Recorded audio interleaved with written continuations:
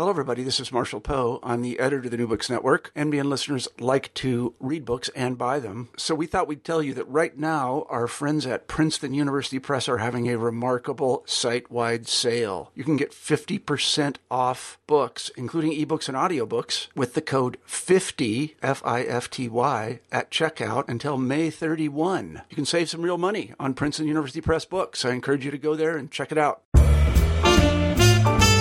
Hi. This is Doc Stahl, and welcome to New Books and Jazz. I'm one of over 100 volunteers on the New Books Network. If you enjoy these interviews, I encourage you to click on the link that says Donate to NBN. And whether you can contribute or not, thank you for listening to the network. Today, I'll be speaking with Derek Bang, who will be talking about his new book, Vince Guaraldi at the Piano, published by McFarland, 2012. San Francisco-born pianist Vince Guaraldi carved out a unique and enduring niche in the world of jazz. Guaraldi is known to many worldwide as the original composer and pianist behind the famed Peanuts comic strip animated television specials featuring Charlie Brown and Snoopy. But even before Peanuts, Guaraldi's jazz impressions of Black Orpheus, based upon the soundtrack of the Academy Award winner for Best Foreign Film in 1960, introduced countless people to the sounds of bossa nova. His single on the same album, Cast Your Fate to the Wind, won a Grammy for Best Original Jazz Composition in 1963 and was a successful crossover song cover on the U.S. Billboard Pop chart. And Guaraldi also composed, performed, and recorded a revolutionary jazz mass at San Francisco's Grace Cathedral in 1965. Author Derek Bang chronicles Guaraldi's sojourns into the world of jazz from the late 1940s to his untimely death in 1976, and recalls how Guaraldi could swing and play anything from boogie-woogie to bossa nova, but will perhaps most be remembered as a joyful player with a sense of playfulness and uplift. As Bang recounts, you couldn't help smiling when you heard Guaraldi's music. Here's our interview. We're talking with Derek Bang, the author of Vince Guaraldi at the Piano, published by McFarland, 2012. And I'd like to ask you a little bit about yourself, where you grew up and what your influences were, and how did you get involved in this project in writing about Vince Guaraldi's music career? Well, I grew up in Southern California, born in 1955, so I would have been 10 years old when A Charlie Brown Christmas aired for the first time on December 9th, 1965. My father was delighted in hindsight, because even at the tender age of 10, he was trying very hard to get me interested in jazz, and I wasn't biting. No kid likes to embrace what his or her parents tend to throw at them. But although I was parked in front of the TV set to watch Charlie Brown and Snoopy and the rest of the Peanuts gang make their debut on the small screen, so to speak, I wasn't prepared for the music that came along with the show. And I remember being knocked out. I had absolutely no idea who was doing the playing, or if in fact the person playing the music had even composed the music. And the credits flew by much too quickly for me to absorb when the show was over, nor at the age of 10 was I sophisticated enough to understand that had I gone into a record store, I would have been able to purchase a soundtrack album that contained all the music, although it did wind up in my hands before too much longer. Guaraldi became a recognized name within the next couple of years after the Peanuts TV franchise became a well-established treat in our household every time one of the shows came on the air. And as a teenager, I began doing what any kid does when you love somebody who's producing the music you enjoy listening to. I started buying all of Guaraldi's albums. And as I hit college and my level of awareness increased, I realized that he had worked with other individuals as a sideman in other combos, most notably Cal Tjader, and began absorbing those albums as well. I suppose we'd then have to flash forward a couple of decades to the early 1990s when the internet started coming into vogue to understand when I actually began what eventually blossomed into the book that I wrote about Guaraldi. searching through the internet, I discovered that nobody had put together a website of any sort about Guaraldi, which surprised me. In fact, in the early 1990s, he'd kind of vanished. His music was no longer associated with the then current Peanuts TV specials. And although his star would ascend again as that decade continued, I felt that it was necessary to address a very real lapse in the internet world. And so I put up a quick and dirty Guaraldi website, began adding to it as the months and years went by, and as a result of the site was contacted by George Winston, who I quickly learned was a very big Guaraldi fan, and he had been doing the same thing, scouring the web to see if there was anything out there about Vince, and was delighted to come across my site. Winston and I began corresponding. He remains a very good colleague and friend to this day. And we traded information about Guaraldi, and through George, I met Guaraldi's grown son, David, and his family after a concert that Winston gave in Santa Rosa in 1998, if I remember correctly. And Dave very generously let me see some of the memorabilia that his grandmother, Vince's mother, had so carefully and lovingly saved in scrapbooks during her son's early career. All of which was great stuff for a fan, of course, but I remained a fan as the 21st century dawned and the years began to pass, and I kind of kept waiting for somebody else to write a book about him. I figured it would have to be an insider, somebody who had worked with him, or perhaps a jazz critic of the stature of Ralph Gleason, who had been so instrumental as a friend and colleague of Guaraldi's back in the 50s and 60s and early 70s.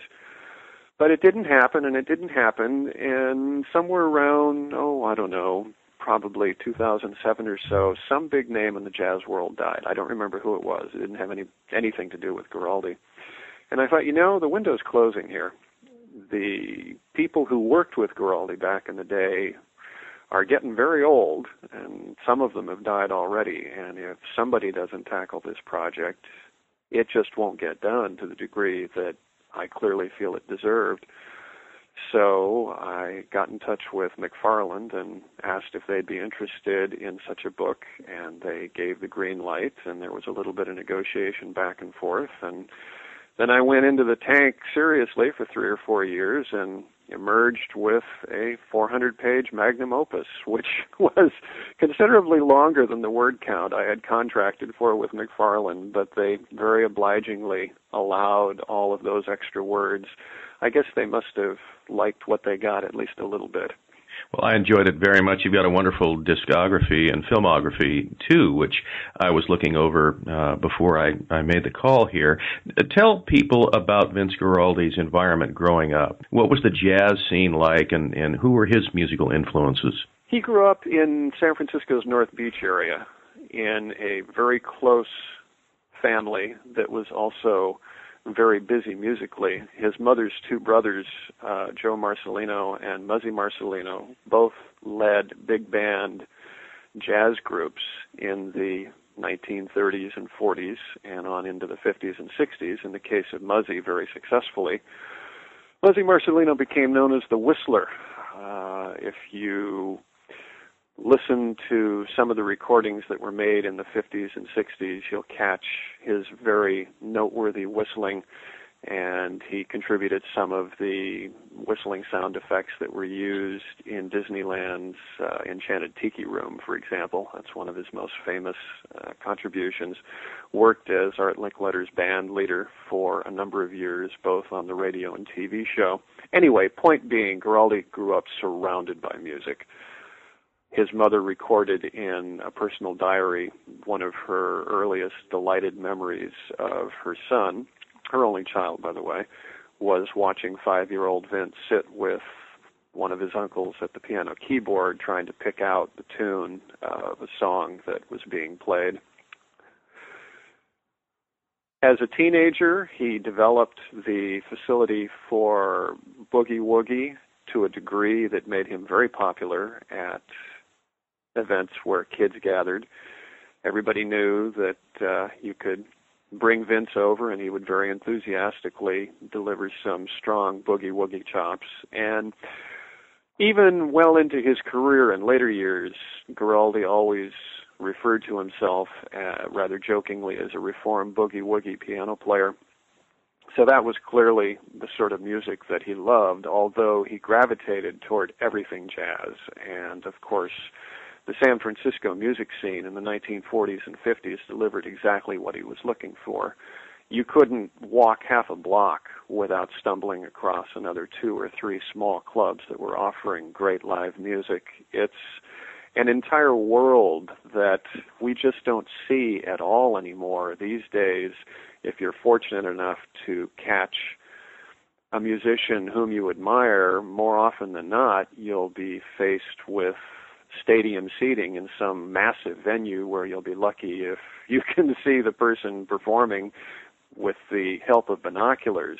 But back in the day, in the 40s and 50s, these were all small, cigarette smoke-laden clubs that sat no more than 100, maybe 120 people, and man, you could get up close and personal and be right there watching the music happen. I'm just a little too young to have experienced that environment personally myself, but I've certainly heard it described during the many interviews that I conducted with Guaraldi's former sidemen on many occasions, and it just sounds like a magic time. I mean, talk about wanting to step into Mr. Peabody's Wayback Machine and experience something like that personally. I'd give my right arm to do exactly that. It must have been a wonderful time because, of course, growing up as Guaraldi did, planting himself in front of the stage, listening to his jazz idols and watching their technique, what better musical education could you possibly get except perhaps to then join the very fraternity, which he would do within a few short years of getting back from his brief war service in the Korean War. It's kind of a hall of fame of great jazz clubs, Fax and the Hungry Eye and the Black Hawk and El Matador. It just kind of goes on and on. So part of your book was interesting because it was kind of a cultural revelation, as you alluded to, about San Francisco and the jazz scene and how amazing it was. And it was a brief period, but it was really a golden age of jazz, wasn't it, that Guaraldi was surrounded by? No question. The prime decade probably was from roughly 1953 to 1963, and it became very obvious to me once I jumped into this project, both from the research that I was doing and also from the conversations I was having with Guaraldi's sidemen, that describing the scene itself was just as important because of the way it followed Guaraldi's career to a great degree, built and promoted Guaraldi's career, and also was responsible for the way in which Guaraldi's approach to music developed. A lot of jazz musicians lost the ability to work by the middle 1960s as the jazz clubs closed and were done in by the pernicious effects of demon rock and roll, which isn't an entirely fair analysis of what happened because the clubs were also being replaced by folk clubs and the so-called fern bars that were popular in San Francisco during that period of time. So to recognize and understand how Guaraldi's musical taste and the way he approached his career changed over the years, it became necessary for me to fully understand how the nature of San Francisco's music scene itself changed over the years. It was a golden window, but it was a window, and it didn't even last an entire generation. The heyday of the clubs was probably from the very early 1950s to the late 50s, and already by the early 60s, some of the great ones were beginning to close. If I remember correctly, the Black Hawk closed in 1963, and others were already gone by then. One of the last holdouts, El Matador, continued through the early 1970s, but where there had been dozens and dozens and dozens by the middle 1960s, there were only a handful, fewer than 5 or 6 that were catering specifically to jazz. So when we look at Guaraldi's career and we see how he evolved through being a sideman with Cal Tjader on a couple of occasions, moving through the Afro-Cuban musical influence, the heyday of samba and bossa nova in the late 1950s and early 60s, Guaraldi was a shrewd cat. He could read the tea leaves, he could see and comprehend what people were listening to and enjoying, and he had the ability, which I think makes him a rare individual, to respond to that and alter the nature of the music that he was by then composing and performing to suit the public taste. Well, I wanted to ask you a little bit about the trajectory or Guaraldi's musical evolution. Going back, it was interesting. Right before I called you, I was listening to some of the tracks he did with Woody Herman, and I had no idea that he had played with Woody Herman and was doing his boogie-woogie there. Really astonishing. And then, as you mentioned, he went through kind of the bossa nova era, and most people associate Guaraldi with that Spanish tinge and the Latin-infused music that he played. Talk a little bit about that, the association with Cal Tjader, and then later on with Bola Sete? Is that how you pronounce his name, the great Brazilian guitarist? Yes, Bola Sete, sure. Well, let's go back a little bit further. Guaraldi's first association with Tjader came in the very early 1950s as a member of a trio. And that group, that was a hard bop group. And then Tjader went off and did his thing for a little while, and Guaraldi was cut loose during the period from, say, 53 through 55. He put together some of his early trios, began his professional career leading the combo that became the house band at the Hungry Eye, and then tried to join Woody Herman's Thundering Herd in the middle 1950s. And the first time he tried to take a whack at it, he was turned down for the reason that despite Guaraldi's facility on the keyboard, he was never very good at reading or writing music. And, of course, if you join a big band, you've got to be very good at reading charts, because Herman's group was typical of the big band approach in those days. It was a group effort, by and large, and although individual musicians were certainly given solos, they tended to be very well-planned solos that were composed to very precise specifications. Guaraldi flunked the reading. But being the dedicated sort of chap, born with the perseverance that he would probably come to appreciate in Charlie Brown years later when he did begin his affiliation with Charles Schultz and Peanuts, Guaraldi went into the tank and spent 18 months working up his chops, tried out again, and this time Herman accepted him. And Guaraldi became part of Herman's third herd, touring through most of 1956, from New Year's Day through about August of that year, if I remember correctly. That was a punishing schedule, and one of the things that Guaraldi acknowledged about those 8 months was that when you eat, sleep, and breathe precision jazz of that nature, well, precision music of any nature, on a night-by-night-by-night basis like that, you become very, very good. Listening to the recordings that survive to this day of Herman's group that include Guaraldi, you don't hear his solos too frequently, in part because of the tracks that have been preserved, and in part because, rather frustratingly, the piano wasn't always mic'd as well as the horns, which tended to get center stage prominence.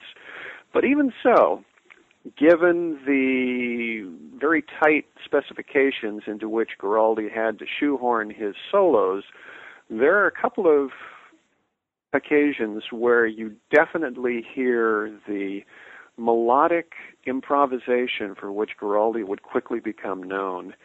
He had a definite knack for throwing out a spontaneous solo that could have been extracted as a melody in its own right. This became more noticeable when, after leaving Herman's group, he once again rejoined with Cal Tjader, this time as a member of a quintet.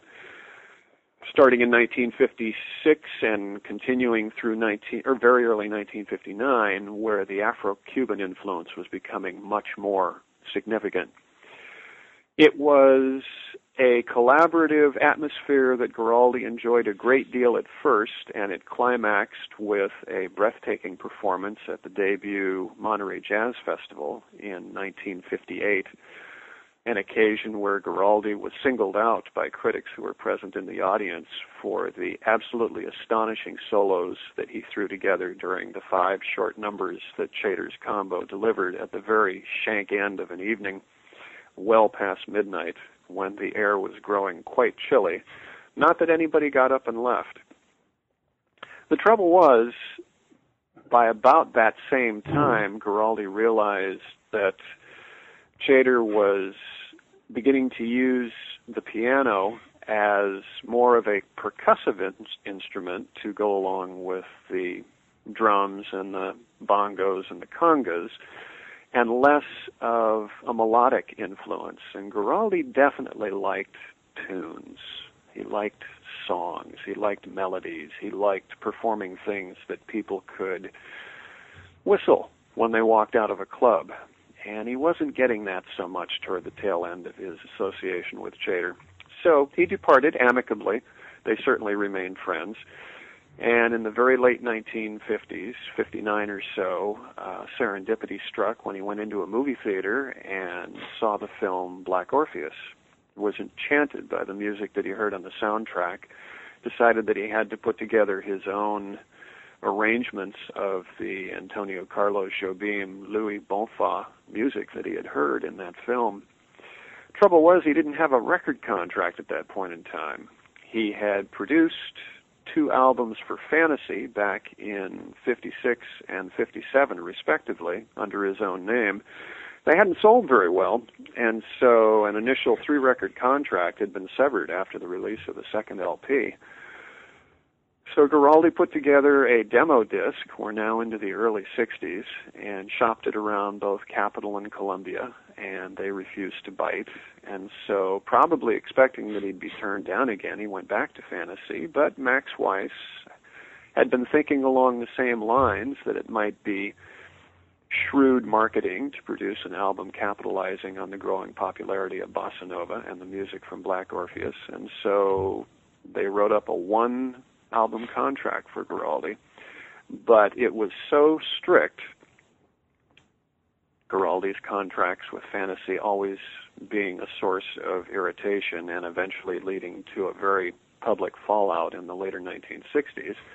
The contract for the Black Orpheus album was so tight that Guaraldi was required to pay for the studio time himself, which is, I've always thought, was kind of tacky on Fantasy's part, looking back on it all these years later.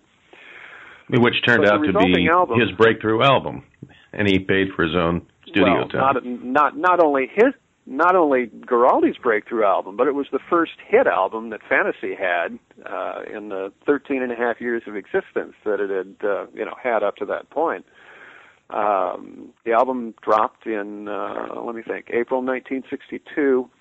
Although it didn't catch until early 1963. Now think of that, Doc. In this day and age, that an album would be in existence and in stores for 8 months doing nothing and still be given the opportunity to then, all that time later, slowly begin to gain ground, largely as a result of the increased airplay that Guaraldi's signature original composition, Cast Your Fate to the Winds, started getting in early 1963, and finally, almost a year later, become a hit LP. Stuff just doesn't happen that way these days. If your song doesn't become a hit within 2 weeks, it's out of there.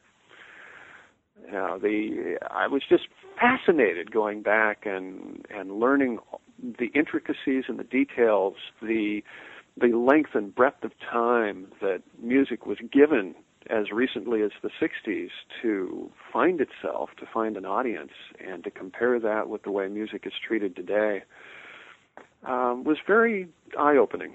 Yeah, I was going to ask you about this idea, anatomy of a hit, and you talk about that in the book, and about Cast Your Fate to the Wind, and how that came about, and how the stories were different as to how it came about. But that really was the breakthrough for Vince Guaraldi, that particular song, and then that particular album, and then things broke after that.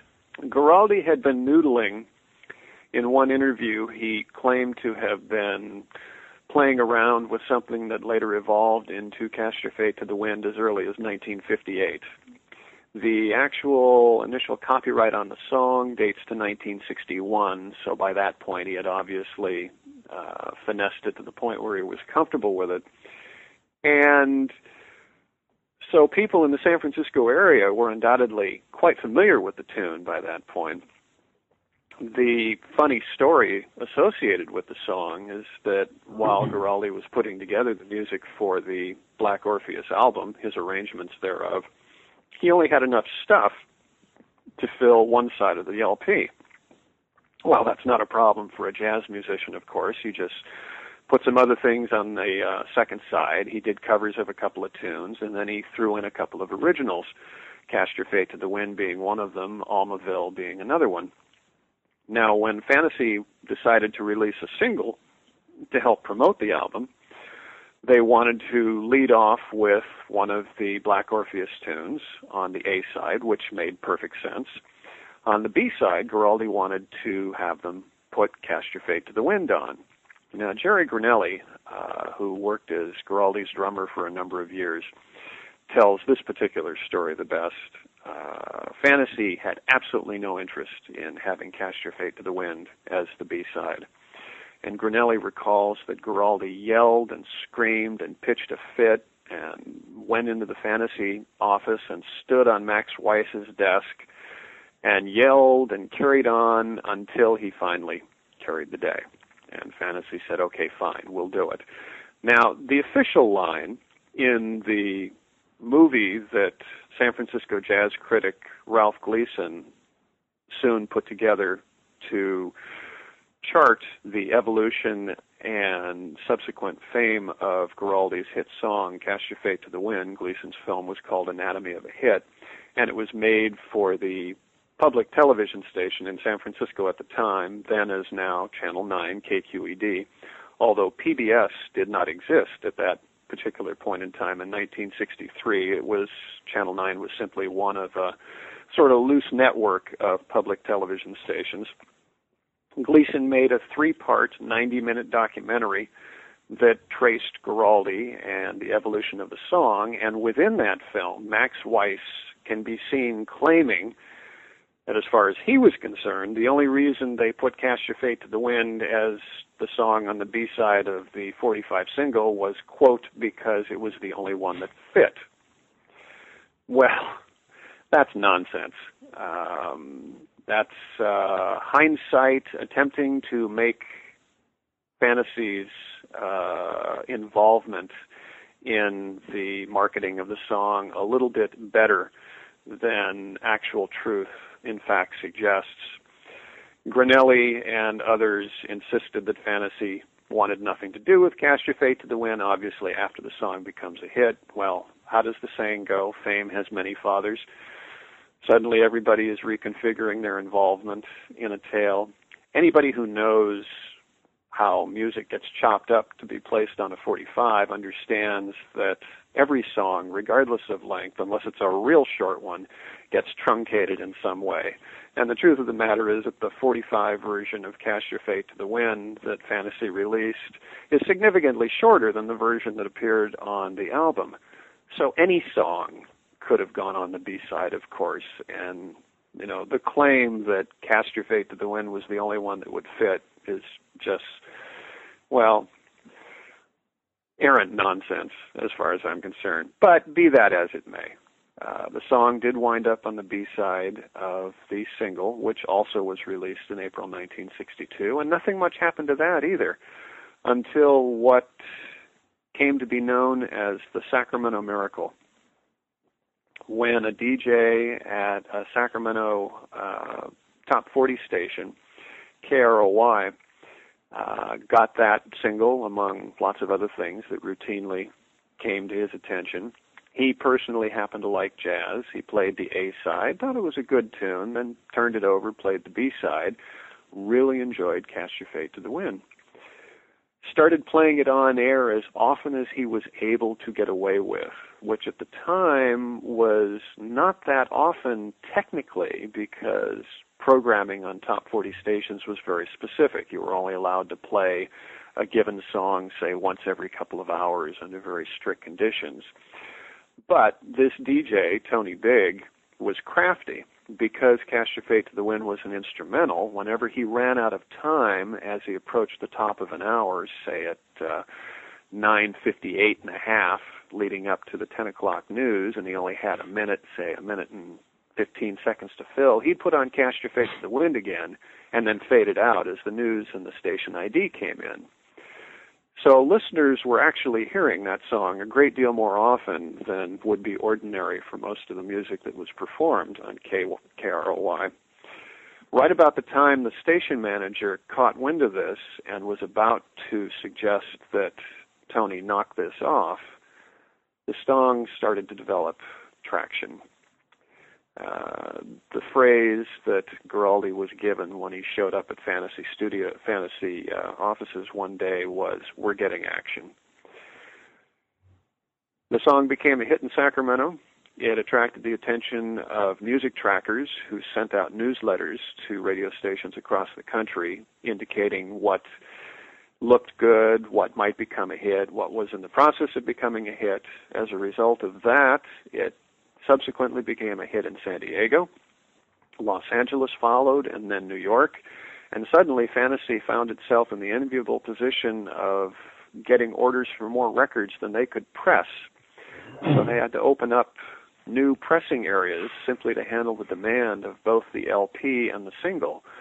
And that was the additional side effect. It wasn't just the single that became a hit as the early months of 1963 trundled along. The album itself also became a hit, and that's pretty rare.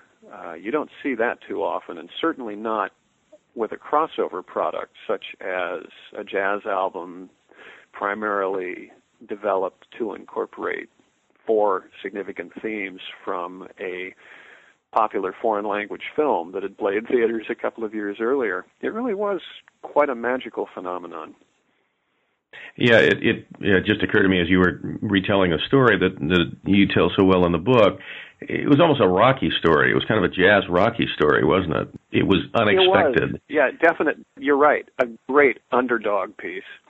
Yeah, it's almost as if Lucy didn't jerk the football back and Charlie Brown nailed it. And yeah, it was like a 55-yard field goal. I remember when the song came out in the Bay Area, and such a catchy, lilting, lovely song. I wonder how young people would relate to that song today. I'm just thinking out loud. But in any case, it really propelled Vince Guaraldi, and so did Black Orpheus, Jazz Impressions of Black Orpheus. Had anybody done a jazz album like that before? Off the top of my head, I know that jazz musicians were covering songs from popular stage musicals of the time. Andre Previn, people like Andre Previn and Oscar Peterson were covering music from My Fair Lady and Showboat, Little Abner. So it's not entirely unprecedented to talk about jazz albums that cover music from shows. It was pretty unusual in the case of Black Orpheus that this was a foreign film. I can't think of another example predating Guaraldi's Black Orpheus album that would cover that particular category. But then the fact that Black Orpheus had become so popular with the American public when it did in 1959, 1960, 1961 was pretty unusual in and of itself. Americans then as now have never been very big about embracing foreign films. That one became a hit, I'm convinced, far more because of the music contained within. It was just another one of those lightning in a bottle moments where people were knocked out by this smooth, sexy, seductive, lilting bossa nova sound that was conveyed so well in that film, and of course went on to bring entire careers to all kinds of musicians. Stan Getz comes to mind, of course, and could anything have been more famous during the early 1960s than The Girl from Ipanema? Goodness, you wondered what Guaraldi's Cast Your Fate to the Wind, what sort of an impact it would have on younger listeners today. Could be they'd embrace it the same way that Girl from Ipanema continues to be a very popular song these days. It's certainly been covered by a lot of reasonably modern musicians at this point. I wanted to push you through this very seductive, the bossa nova era and the collaborations with Bola Sete, which really was huge in the Bay Area and nationwide.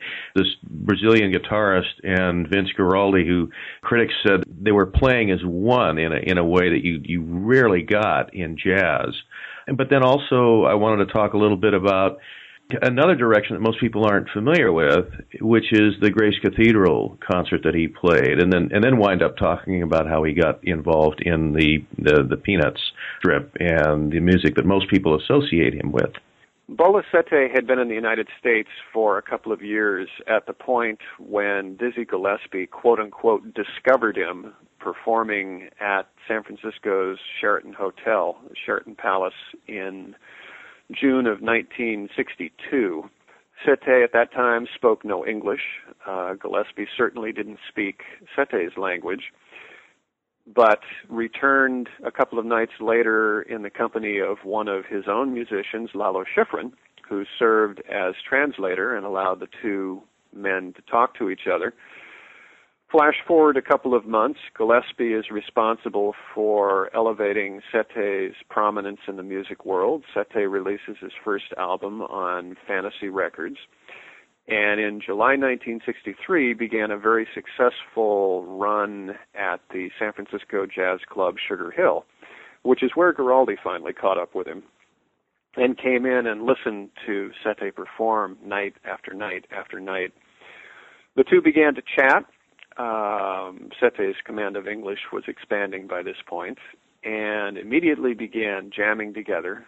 And as Guaraldi later said on many occasions, it was as though the two of them had been separated at birth. They played together magically. They read each other's minds to a degree that was almost spooky. And as Ralph Gleason commented in his liner notes on the first of the three albums that Guaraldi and Sete did together, there are times when it becomes very difficult to determine where the guitar stops and the piano picks up. Gleason was also doing an occasional jazz show on KQED San Francisco called Jazz Casual in those days. These were 30-minute programs where he would invite top jazz musicians who generally were playing at a San Francisco club at that particular point in time. Gleason would snatch them and bring them over to the KQED studios and get them to chat a little bit about what they were doing and put together a 30-minute program that allowed a showcase for 5 or 6 tunes by them.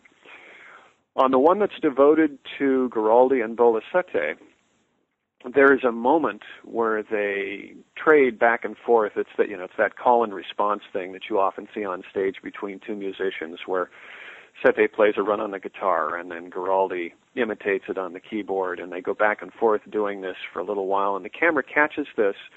They're both smiling broadly, and you just know they're having the best time, and apparently it was like that every time they got together and performed. For a roughly 2-year period, most of 64 and 65, Guaraldi and Sete were the act. They were booked in for a couple of weeks at a little club called Trois Couleurs. That's Troicouleurs. I have no idea why the owner went with that French influence, but it doesn't really matter. And the 2-week booking turned into 4, turned into 8, turned into 16 straight weeks, which was absolutely unprecedented at that point of time. People just kept coming back. Couldn't get into the club. The lines were too long. And it continued that way. Even after that particular club booking finally petered out, the two musicians continued performing throughout the San Francisco area, both one-offs at colleges and universities and special events here and there, and also longer engagements at the Trident over in Sausalito and a few other clubs along the way. For those 2 years, through early 1966, the public couldn't get enough of them. The fact that Guaraldi and Sette only released 3 albums through Fantasy, I still think, looking back, represents one of the few mistakes that Fantasy's Max Weiss ever made. There's no question that he could have put out 6 albums, 9, probably even 12 during that same time period, and they all would have been hits. Eventually, they parted only because Sette wanted to establish his own career. Despite the fact that it was a true collaborative atmosphere, it was the Vince Guaraldi combo with special guest Bola Sette, and he wanted to do his own thing. So reluctantly, the great musical extravaganza that those two represented, most often with the able collaboration of bassist Fred Marshall and drummer Jerry Granelli, came to an end. Sette went off on his own. And Guaraldi turned around and wondered what to do next. But of course, he was already doing what was coming next, because that was the really fascinating part about Guaraldi's career, which in fact made it a little difficult to discuss his career in strict chronological terms when it came time to actually sit down and write the book that I did on him. Too much was happening simultaneously during a couple of key years in the middle 1960s. And the fact of the matter is, at the same time that Guaraldi and Sette were igniting everybody's passion for the music that they were delivering, Guaraldi was already well involved with a project that he doesn't get near enough credit for these days, and in fact served as one of the major reasons I wanted to do a book on him in the first place. Sure, everybody knows that he did the music for all of the early Peanut specials, and perhaps extending it a little bit deeper, a lot of people know that he was responsible for Cast Your Fate to the Wind prior to that. But Guaraldi also was responsible, I think far more significantly, for composing and performing what became the very first jazz mass that was presented during an actual church service in the United States. It had never been done before, and it happened at San Francisco's Grace Cathedral. And the backstory on that is that a young man by the name of Charles Gompertz, who was one of the reverends at Grace Cathedral. And at the time, Grace Cathedral was in the process of being built. It was to become the first significant church to be consecrated in San Francisco. And there was going to be a year of grace leading up to the actual official unveiling, if you will, which was scheduled to take place in the spring of 1965.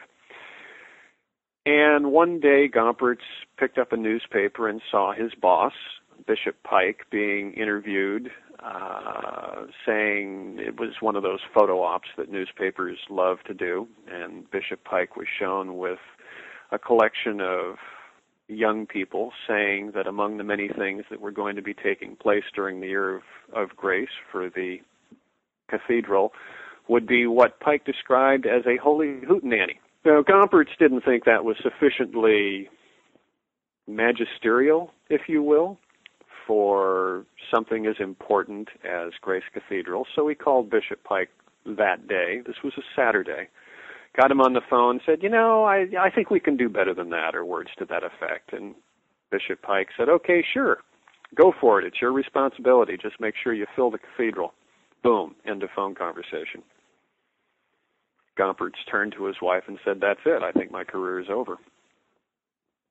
So he went and drew himself a warm bath, where he apparently did his best thinking, and was sitting there contemplating his future, his wife listening to the radio in another room, when, what do you suppose came on over the radio but Cast Your Fate to the Wind? Gompertz sat bolt upright in the tub. He loves to tell this story. He remembers it very vividly, even 50-plus years later. And I guess not 50-plus, just 50 years later. Half a century later, he remembers this story, half a century later, and said, "That's it. That's what I've done. I've cast my fate to the wind." Gompertz hit the phone, started calling people, found out that Giraldi had a contract over at Fantasy Records, reached Fantasy Records, talked to Max Weiss, managed to get Giraldi's home phone number. Remember, this is all on a Saturday. Called Giraldi on the phone, discussed the situation with him. Giraldi thought about it for a little bit, said, "Well, Beethoven, Bach, worked in churches, why not me?" Giraldi was nothing if not ambitious. And so began a collaboration that lasted for the better part of a year, which found Giraldi going over to Barry Minia, who was the organist and choirmaster at St. Paul's Church over in San Rafael, who gathered a choir, which Giraldi began working with on Saturday mornings,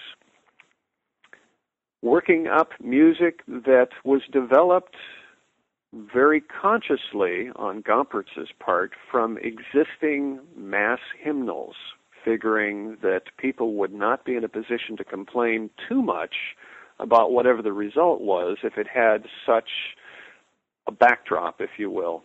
Because Gompertz was very aware of one important thing. One of the reasons that jazz had not been presented in a church setting was because jazz was still regarded as sinful music, music of the devil.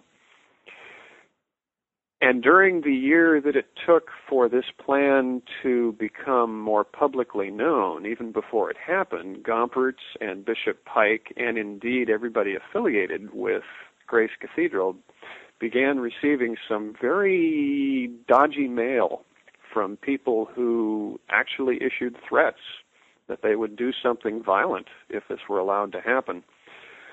Fortunately, none of that actually came to pass. During the time that Giraldi worked with the choir at St. Paul's Church, they worked up various themes, the portions that would be covered by Giraldi on keyboard, and as the date in question came ever closer, he brought in his sidemen, the bassist and drummer, and everybody started working together, and it all came together on May 21st, 1965, when Grace Cathedral played host to literally well over 1,000 people who came in to hear what became known as the Giraldi Jazz Mass. Now, agonizingly, although Fantasy released an album of this music, they did not release all the music. The entire event was recorded. The pot at the end of the rainbow, if you will, which would have been the best part, was that during the portion of the evening that was set aside for everybody to receive Mass, Giraldi and his trio just kind of played extemporaneously. Well, there were a lot of people there. This took like 45 minutes.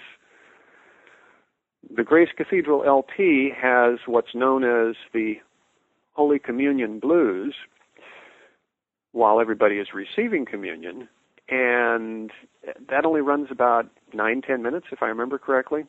So somewhere out there, I like to think that somebody has a recording of the entire thing, but it hasn't been found yet. You know, it's kind of one of those holy grails of Giraldi's career.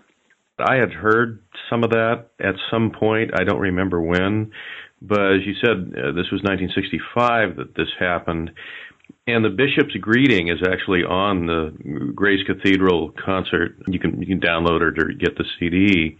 But he talks about the risk inherent in this, and things were changing in the United States. Things were changing in the world. And this is really a big step. I think it's no accident that it happened in San Francisco, but that such a progressive city as it is, but that Vince Guaraldi was involved in this I don't think a lot of people know about that. And it's really beautiful that Holy Communion Blues is 11-minute piece that he improvised, right? Did he write the music for that, or did he improvise? Because it's fantastic. It's just really a gorgeous piece. No, there was nothing written, and I interviewed several of the individuals who were part of the choir. They were young kids at the time, and they're adults now with their own lives. And one of them, what they remembered was during rehearsals, when they came to that point, Guaraldi and his trio would play stuff that changed every single time they sat down.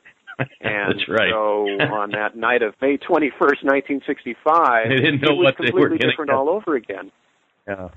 No, they had no idea. Well, for one yeah. thing, they didn't know how long they were going to be expected to continue performing. And the fact that, as I mentioned, there were so many people there and it took so long for everybody to receive communion, Guaraldi and his trio just kept on going with that remarkable facility that he has for improvisational hooks and interior melodies and interludes. I'm convinced that's why his music continues to resonate to this day. You just can't listen to it without admiring the facility with which he's performing. I always like to think of Guaraldi's music when you hear it for the first time. It sounds familiar. It's almost like you feel like you're hearing something that you've heard before, even though you're hearing him play it for the first time. And a lot of people describe listening to his improvisations just that way. They think, well, golly, I'm sure I've heard that before, but they couldn't have because he was making it up on the spot. That's genius. Yeah, I agree with you. Well, that's actually a great segue because it does sound familiar now because almost everybody has seen these Peanuts specials. So talk to the listeners about how did it come about that Vince Guaraldi became associated with Charles Schulz, and then this amazing collaboration where all of America and the world associates Vince Guaraldi with the Peanuts strip and the subsequent Peanuts specials and movie. Just as the Reverend Charles Gompertz gained his inspiration for what eventually became Guaraldi's involvement in the Mass at Grace Cathedral by hearing Cast Your Fate to the Wind on a radio, a young and ambitious television director-producer by the name of Lee Mendelson, having put to bed a successful TV special devoted to baseball great Willie Mays, turned around in late 1963, wondering what he would do next, and decided that having done a documentary on the world's greatest baseball player, the obvious next move would be a documentary on the world's worst baseball player, namely Charlie Brown of Peanuts fame.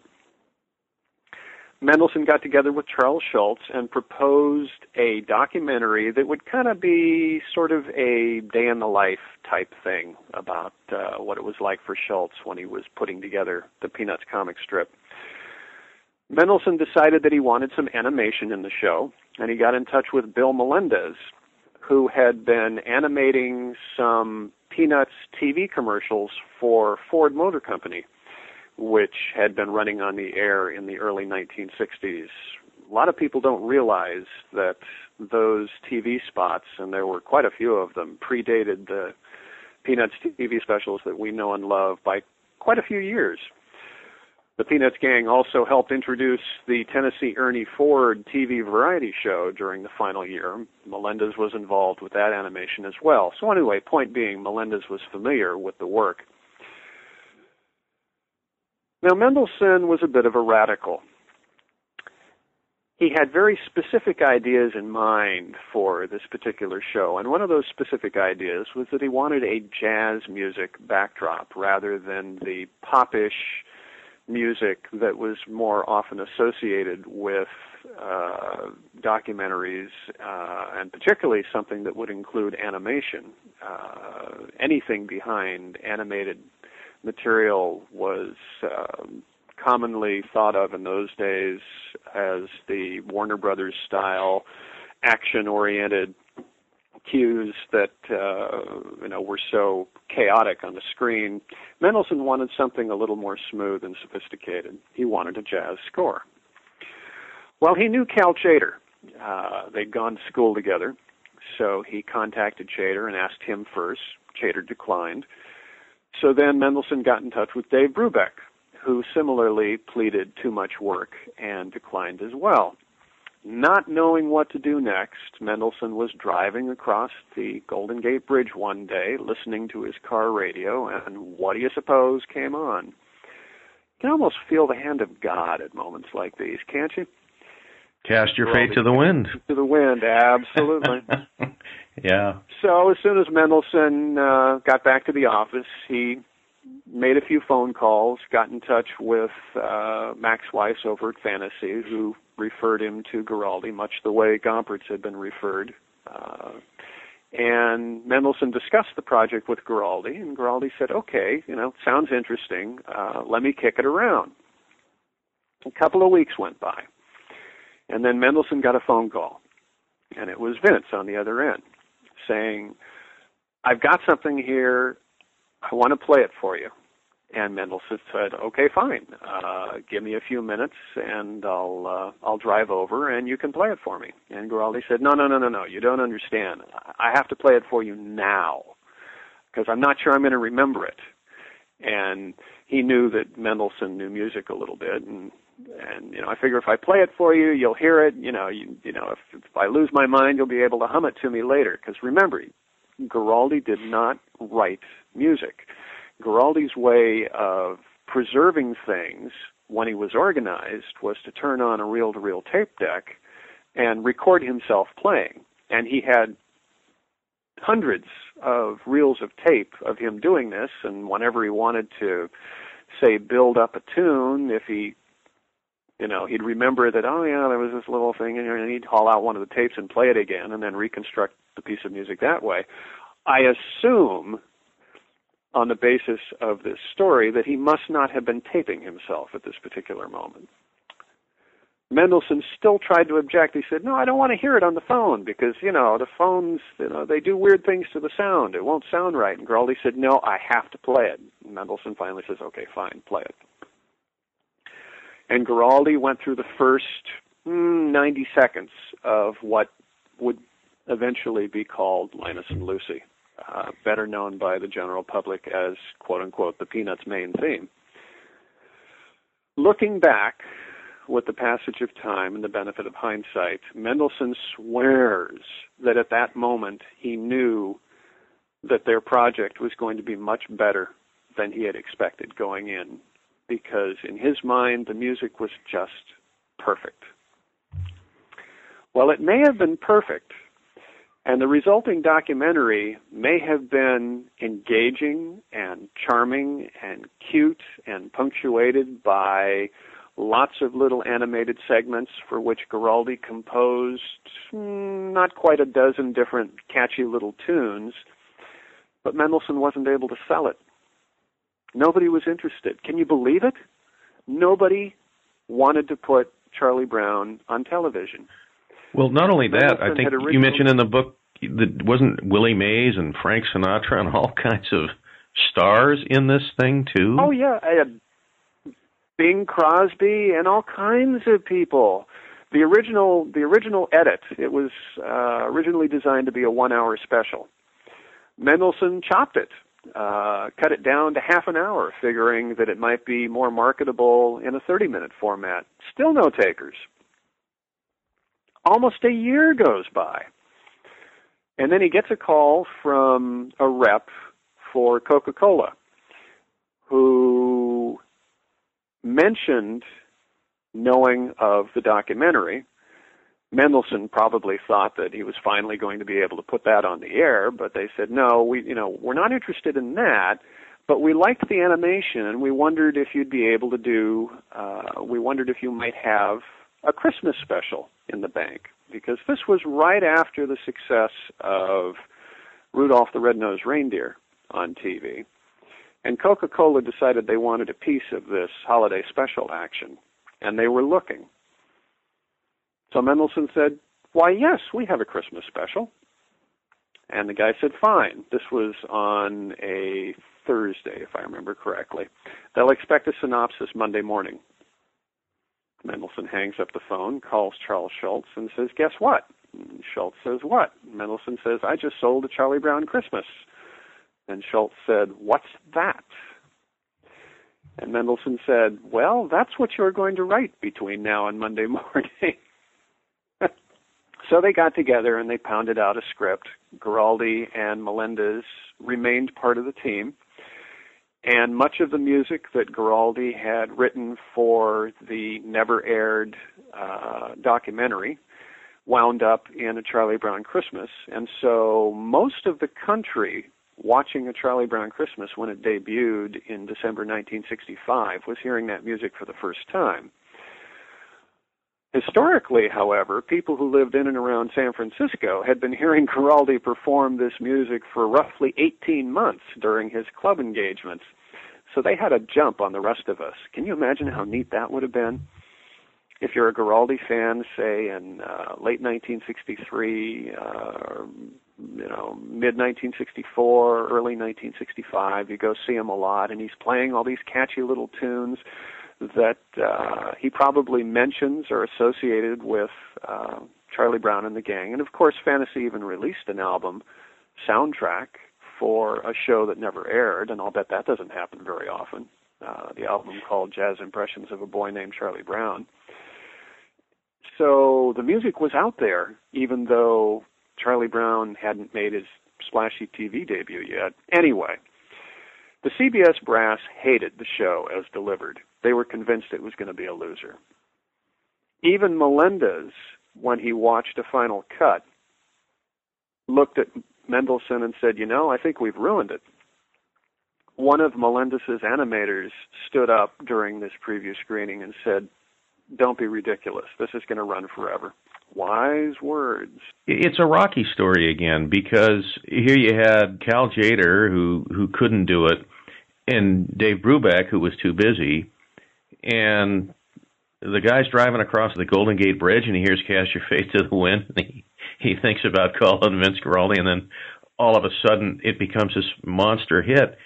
Even in the meantime, after they do it, when the original producer goes, I think we've ruined it. It's just an amazing story. It is, of course, and despite CBS's reservations, it was an instantaneous ratings monster, and Guaraldi's name was mentioned in the subsequent reviews just as often as anybody else who was involved with the project, and that in itself was rare. Reviews of TV specials in the early 1960s didn't talk about the music all that often. And so a subsequent Peanuts special was put into production instantaneously. That became Charlie Brown's All-Stars, which debuted in 1966, and then that was followed by It's the Great Pumpkin, Charlie Brown, and it just continued.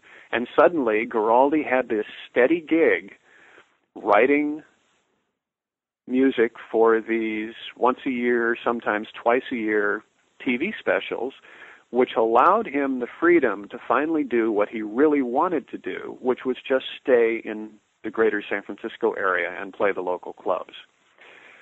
One of the reasons I'm convinced, and even Guaraldi acknowledged this during interviews that he gave in the early 1970s, not too long before he died, one of the reasons that his name wasn't better known was that at about the point he became famous, he stopped touring. If you don't tour, people in Georgia and Florida and North Carolina and Ohio don't know who you are. And while he was quite famous in the San Francisco area specifically, and to be fair, most of California on the West Coast, because he would go up and down, the Pacific Northwest periodically, outside of the Pacific Northwest, he just didn't have much of a name. What he really wanted to do, because he disliked traveling so much, probably because of the experience that he had hated so much with the grinding responsibilities of that, driving 500 miles a day, playing that night, eating, going to bed exhausted, and then getting up and doing it again during the months that he spent as a member of Woody Herman's group. He just wanted to stay home and play. And that's what he did for like the whole last decade of his career. He didn't really leave the Bay Area that much. And the money that he was making as a result of the Peanuts TV specials, and also his involvement with the first big screen Peanuts movie, which came out in 1969, Giraldi also did the music for that, gave him that flexibility. It allowed him to sit back and do what he really wanted to do, which was just play locally and entertain folks. We've got about 5 minutes here. Vince Guaraldi died a young man, and you did an interesting analysis at the end where you talked about his legacy. And I wondered if you'd talk a little bit about that. You had a quote, too, by Wynton Marsalis that I thought was interesting, where he said, you know, the only time I ever heard jazz on television was when there was Peanuts. And it was interesting because in some ways, because we associate Vince Guaraldi's delightful music with Peanuts, in some ways we don't give him his due as a very innovative jazz pianist and entertainer and performer. I wonder if you'd talk about that a little bit as you do in the book. There are a lot of people who would say that Guaraldi is not, quote-unquote, important in the jazz world because he sold out. He started doing this mainstream stuff for Charles Schultz and Charlie Brown. And certainly that's one school of thought, but it does a disservice to Guaraldi for a couple of reasons. For one thing, by the time he became associated with Peanuts, it had already been very well established that he was a brilliant improvisational performer who had an astonishing facility for melodic hooks and delivering music that was never more complex than it needed to be, but at the same time reflected a wide variety of styles. I mean, let's face it, not everybody can go from hard bop to bossa nova and do so smoothly and successfully at both ends of the spectrum. At the same time, Guaraldi never gets credit for having turned all of America onto jazz. That, I think, is his biggest legacy. He may not get the improvisational, groundbreaking chops that are routinely granted to somebody such as, say, John Coltrane, but Guaraldi did something which arguably was better. He made people like jazz who would have otherwise said that they didn't like jazz, because listening to Charlie Brown music, they wouldn't necessarily call it jazz, but of course it is. If you go back to somebody like George Gershwin, you could say arguably that Rhapsody in Blue is the dynamic, innovative piece for which he should be remembered. But the fact of the matter is that he's best remembered for the catchy tunes that he and his brother Ira delivered, so many of which have become jazz standards all these years later. That's the stuff that people really remember. And for the same reason, I don't think there's anything wrong with Guaraldi being remembered for Linus and Lucy, or Cast Your Fate to the Wind, or perhaps most significantly every December for Christmas Time Is Here, which of course is the perfect conclusion to a career where he expressed very early on in Ralph Gleason's 1963 film Anatomy of a Hit. Guaraldi is quoted on camera saying, "I don't just want to write songs, I want to write standards. I don't want to write hits, because hits are ephemeral. They come, they go. Standards stay with you." He died in 1976, so he didn't live long enough to see that his wish would be granted, because Christmas Time Is Here certainly has become a holiday standard. I mean, really, can you think of a musician in any realm, country, pop, jazz, who has not covered that song? And Linus and Lucy isn't far behind. I had the same feeling that you did after I read your book, that we take for granted joy, and that when you see Peanuts and you hear Vince Guaraldi play, to me, that's what you get. It's a sense of playfulness and a sense of joy, even though he could play all those other genres, as you said, from boogie to bop to bossa nova. There was really such joy and playful expression, and that's what you get from Peanuts. And boy, you couldn't have a better legacy than that. No, what I like to say, and it's certainly true, and it remains true for me today as it did when I was 10 years old, watching A Charlie Brown Christmas the first time, you cannot listen to his music without smiling. And come on, could anything be more important than that? I think that's a remarkable legacy, and great that you wrote the book. The book is, as you say in your introduction, is not really a biography, because you don't talk a lot about Vince Guaraldi's personal life. You talk about his musical sojourn, and I'd really encourage people to read it, because you get such a sense of particularly the San Francisco jazz scene and the West Coast musicians that during the 50s and 60s, but the musical evolution of a really original person who did so many different disparate things. What are you going to do now to top this, Derek, after you've spent 4 years of your life writing this book? To be honest, at the moment I'm still resting. Okay. I don't have anything else on the burner right at the moment. I had no idea how involved this book would be. And it's funny. At the time I started, I was still a desk editor at the newspaper where I live, and I had survived the first 2 rounds of layoffs.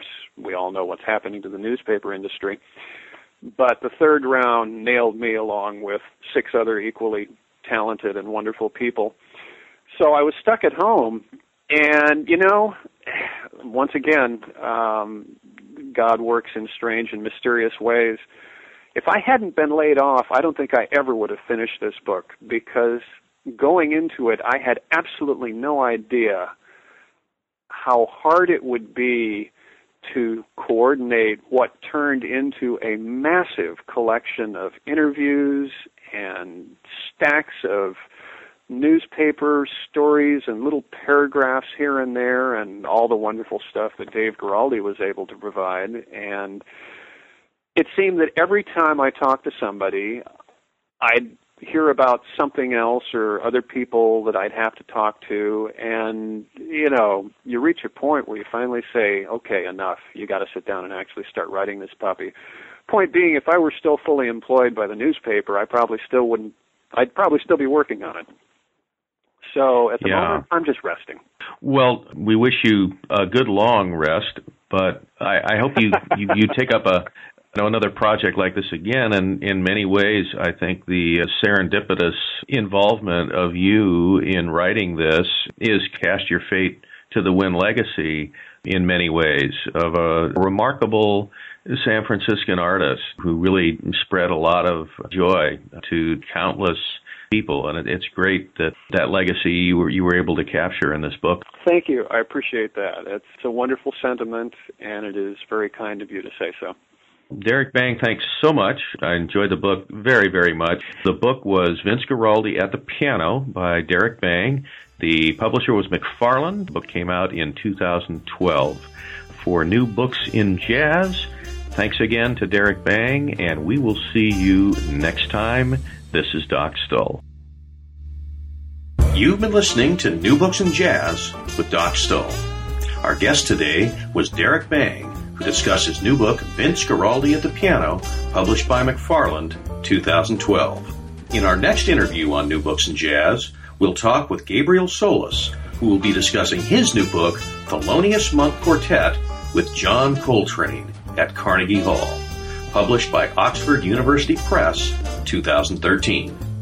For New Books in Jazz, this is Doc Stoll.